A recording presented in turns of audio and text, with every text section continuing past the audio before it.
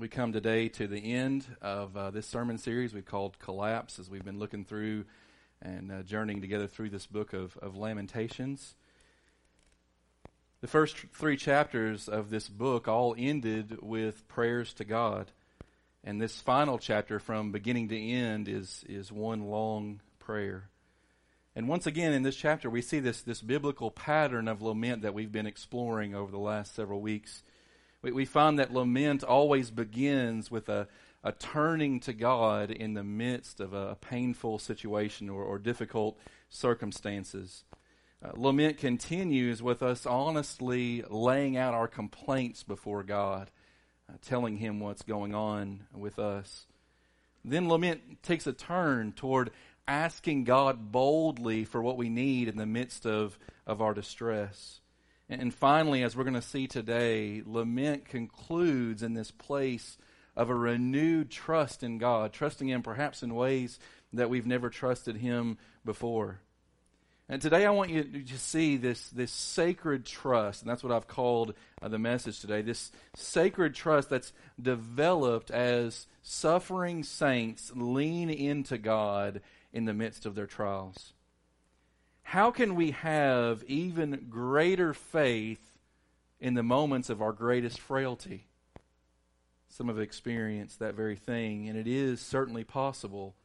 Lament is a big part of the pathway to getting us there. And so, again, as Pastor Mark Vrogop has said, this thing of lament it's a prayer in pain that leads to trust. That's been our definition that we've been exploring, and as we think about that, I want us to linger just a little longer. I know this hasn't been perhaps the most uplifting of sermon series we've ever done, but I think it's so important for us as we consider how to walk through difficult days. And so let's linger just a little longer and see what God has for us in this final prayer in the book of Lamentations, chapter 5. In this prayer, we find 3 reasons to trust God when life gets hard. That's what we're going to look at this morning. 3 reasons to trust God when life gets difficult. Pastor Stephen Smith said this closing prayer is not in any way a whiny hopelessness. In fact, it is exactly the opposite. The lament prayer, it calls out to God in the midst of suffering and asks God to act. That's what we're seeing this morning as this prayer concludes. In Lamentations chapter 5, we're going to see there is this call upon God to act on our behalf in the midst of our distress. And so let's jump right in this morning. In verses 1 through 18 of what Grant just read for us a moment ago, we see that we can trust God. This is the first point, that we can trust that He remembers our afflictions. Now, as we use the word remember in this biblical sense, I don't want you to think about how we often use the word remember. One of my favorite functions on my phone is the reminder app. And the reason is because I'm very forgetful. In fact, I've encouraged many of you over the last several years, if you tell me something, have me put that in my phone. That will be a good way for me not to forget what you've told me, especially if you tell me in the midst of our Sunday morning gathering. I forget most everything that happens by the time we finish on Sunday morning. But this word remember that begins this chapter, when he says, "Remember, O Lord, what has befallen us," does not speak of God's forgetfulness. It's not as if God was unaware of the destruction of Jerusalem that took place in 586 BC. It's not as if He had forgotten the suffering of His people and all that they had lost. It's not that He was unaware of their distress. But this word remember, as it's used throughout Scripture, is actually a call to God to act on behalf of His people. It's calling upon God to remember His covenant, His promises, His steadfastness and His faithfulness, and to act upon His own character and His own resources. But once again, as the writer here, Jeremiah, reminds the Lord, as he calls him to act, he lays out one final time all that they had lost. I'll just summarize these first 18 verses in this way. They had lost their fortunes and their families. They'd lost their freedom, Even their ability to gather food freely had been taken away. They had lost their festivals, and the places where joy had once abounded were now replaced with multiple funerals, as they saw a good portion of their population wiped out by the Babylonians. Their joy had been replaced with mourning. Their prosperity had been replaced with poverty. Those who had once had so much now had so little. And that's where lament comes in to the picture. Once again, Jeremiah lays down the complaints of the people. God, we have lost everything. And that wasn't much of an overstatement for this people. They had very little left. So while this suffering, once again, Jeremiah reminds us, and even the people of his day, he reminds us that the reason for their suffering was twofold. That they suffered, as we sometimes do, for the sins of others. We see that in verse 7 as he talks about the sins of the fathers, those foregone generations that had sinned against God and rebelled continually against God to the point that God finally brings judgment upon his own people. But he also, in verse 16, reminds them, but it was also for your own sin. There was a statement in those days that the fathers have eaten sour grapes and the children's teeth are set on edge. The picture of eating something sour and somebody else having to pay the price for that. And Jeremiah says, no, that's not the fullness of the picture here. Yes, the fathers rebelled against God, and there was a sourness, there was a bitterness that came as a result of their rebellion. But their children walked in the same ways. We have a God who does not punish us for other people's sins, but we do receive punishment for our own. We are held accountable. In a day in which we look around and we see a constant fleeing from accountability in our culture. No one wants to take responsibility for what they have done. It's constantly pushing it off on others. Well, it's my parents' fault because of the way they raised me or what they did or did not do for me. Or it's the society's fault for not giving me these opportunities to rise above. Or it's my addiction's fault. We want to find all kinds of places to blame. And yet here we find in verse 16, Jeremiah saying, let's understand where the blame lies. The blame lies with us. We're the ones that rebelled against God. As we look at the brokenness in our world, we recognize in the same way that oftentimes we suffer because of other people's sins, but sometimes we suffer because of our own sins. And more often than not, we don't have the privilege that Jeremiah had of knowing exactly why our suffering has come.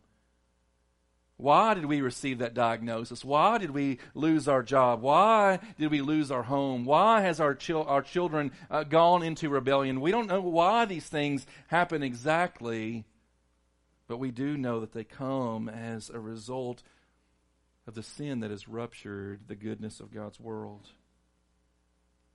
And so we can trust, once again, that He remembers our afflictions. As we think about this remembering, I want to show you some places in Scripture where it's talked about God remembering. If we go back to Genesis chapter 8, we find that when Noah was there in the ark, you'll remember in those days that people were rampant in sin against the Lord, and God called Noah to build the ark, and he and his family were the only ones that went on board, even though there was more than enough room for others to join them. And as they were in the ark, as the floodwaters rose and the world was wiped out, and they were the only ones that remained, it says in Genesis 8:1, and God remembered Noah. Now, once again, this is not, oh yeah, Noah, I forgot about that dude. That's not the picture. But it was that God was in that moment acting upon the promises He had made to Noah.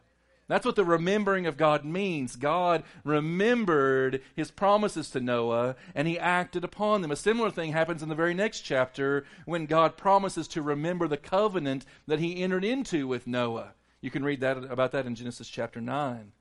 We see it again in Genesis 19 with Abraham, this one who was called out to be the father of the Israelite people, of the Jewish nation.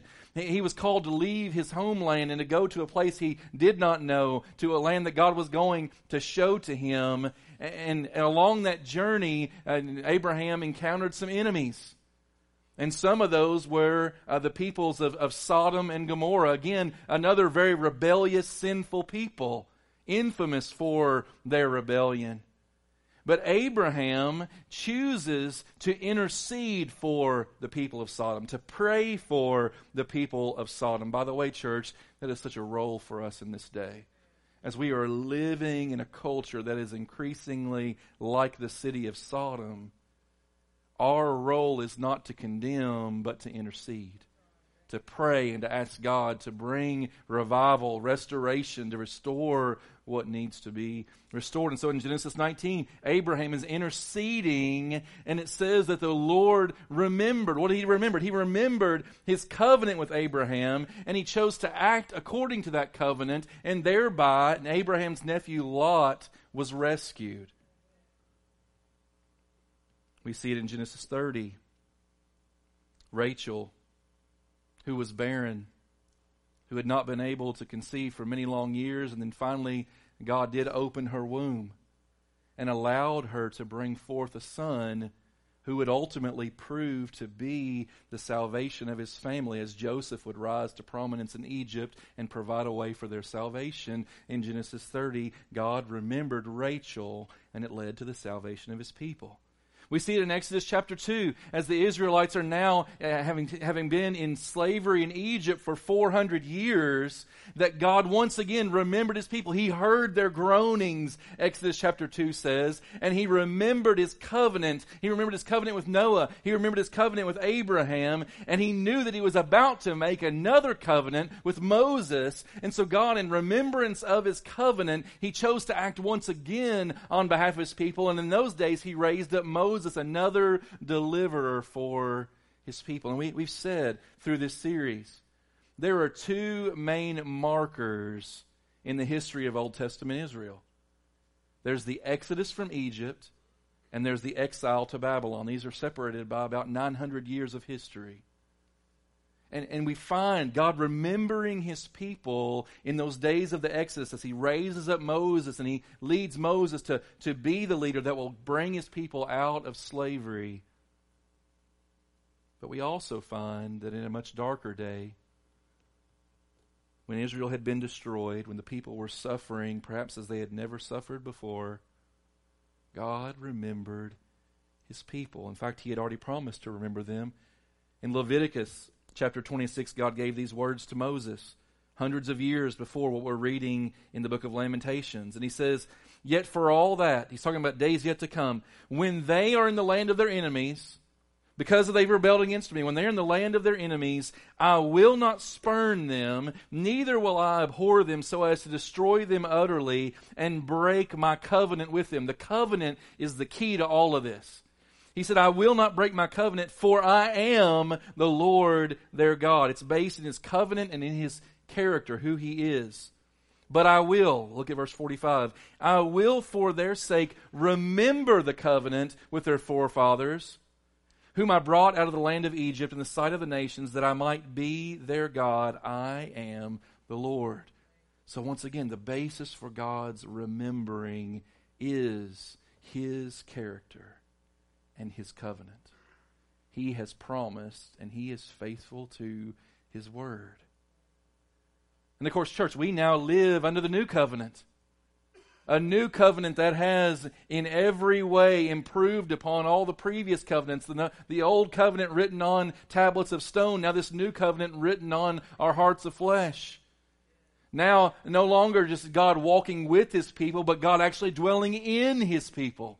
Great improvements upon the old covenant God has made, and yet the same God made all of these promises. His character has not changed. He is faithful to his word, and whatever you are walking through in these days, you can trust him. You can trust him to remember you in the midst of your affliction. Secondly, this morning, you can trust that he reigns over all.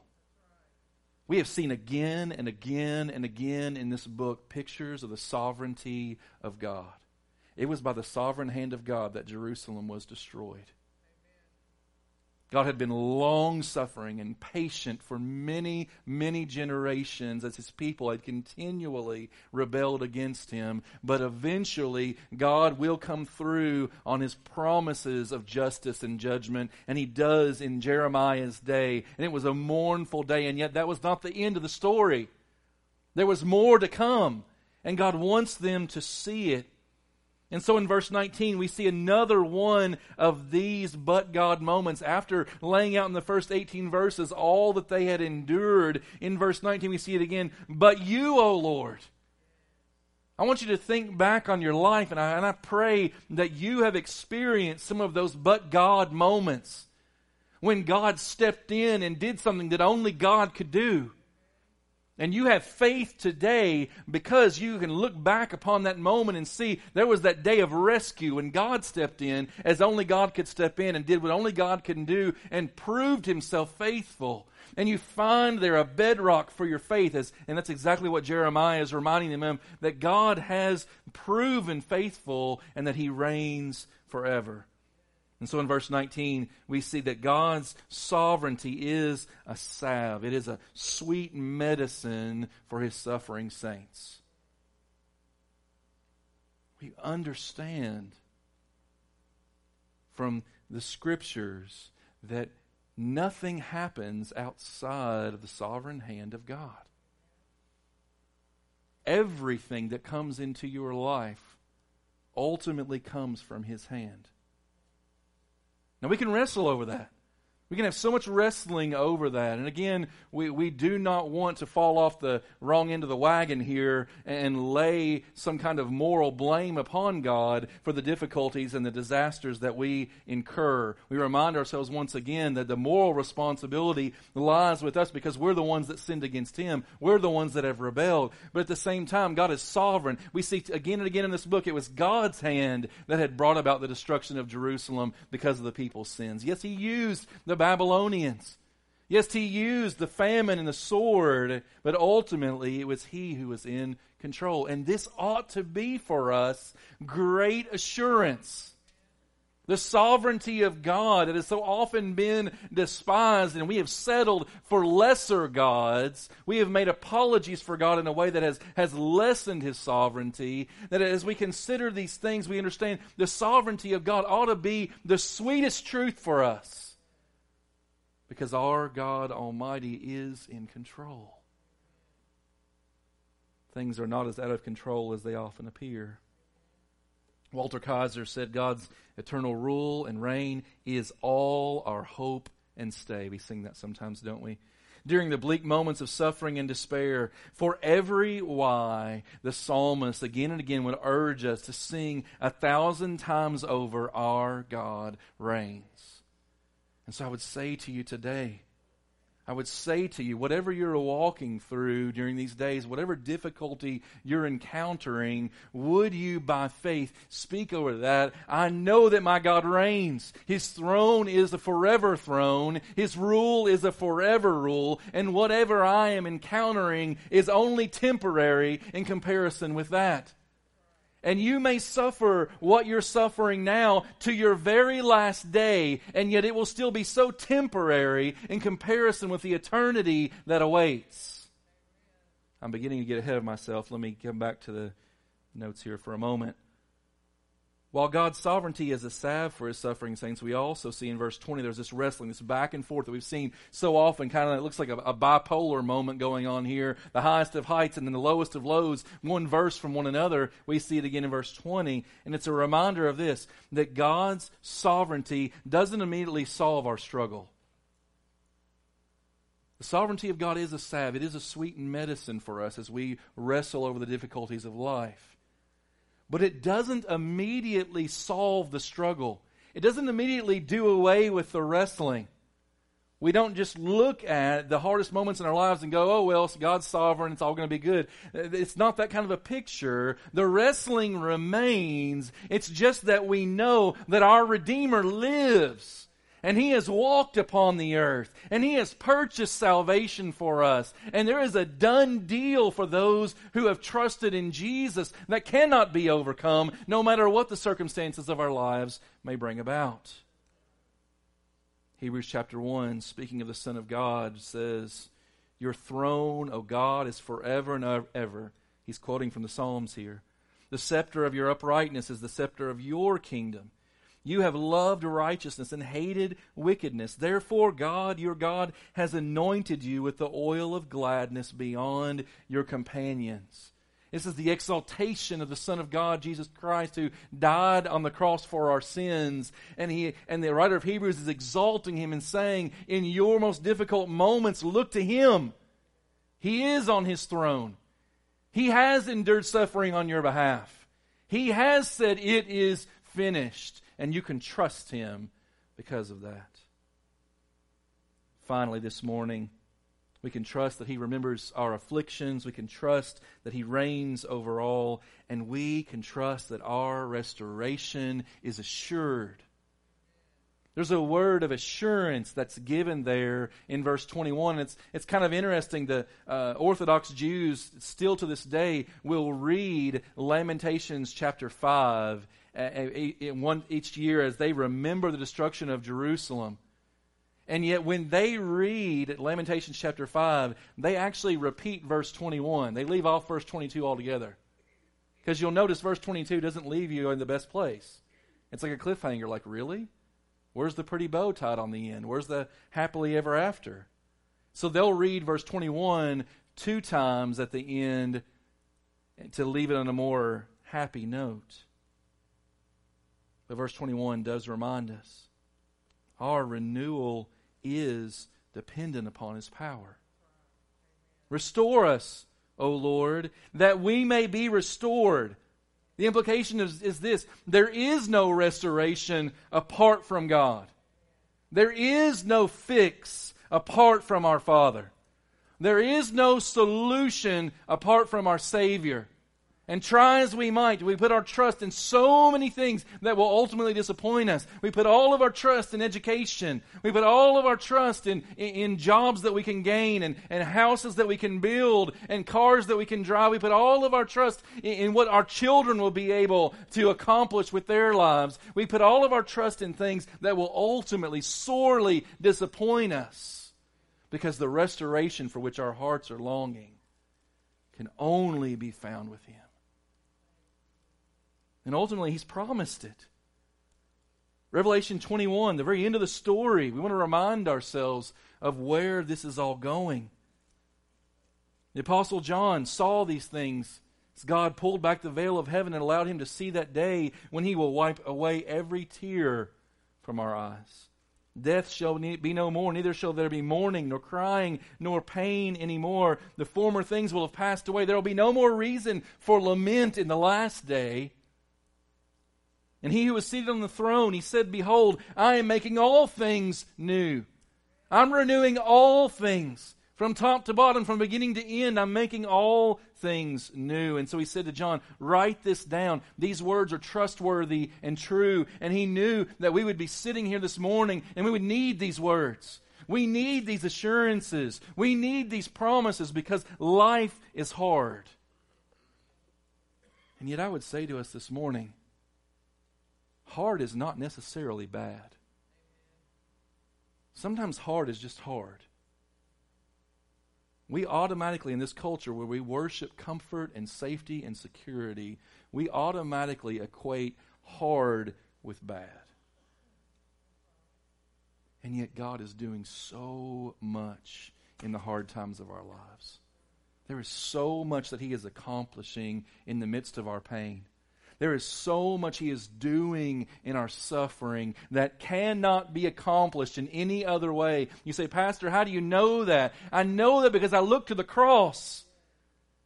And if God can take the greatest injustice that has ever been perpetrated on this planet, and he can bring about this great salvation that is available to all of us through faith in the one who died for us, if God can take the cross and elevate that great injustice to the greatest example of his love and faithfulness, then most assuredly he can take those difficult things in our lives and he can do a similar work.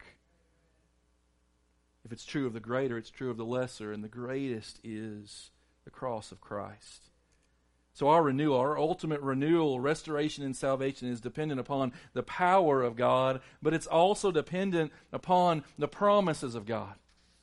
And so again, Lamentations ends with no pretty bow. There's no happily ever after here. I mean, listen to how he ends this book. It's one of the biggest downers in history, perhaps. Restore us to yourself, O God, that we may be restored. Renew our days as of old. Yes, let's end there, right? No, verse 22. Unless you have utterly rejected us and you remain exceedingly angry with us. The back and forth that we have seen all throughout this book and that we experience in our lives, moments of great faith, followed by moments of great doubt, moments of immense joy, followed by moments of immense suffering, the back and forth of our lives, and then when things seem so uncertain, and yet what ultimately is Jeremiah pointing us to? I believe he is ultimately pointing us to the certainty of God's promises. That word, unless, there is not saying, well, this might be true. Ultimately, I believe Jeremiah is reminding us of God's promise to never leave us or forsake us. That he will not remain exceedingly angry with us because his anger was poured out on his Son at the cross.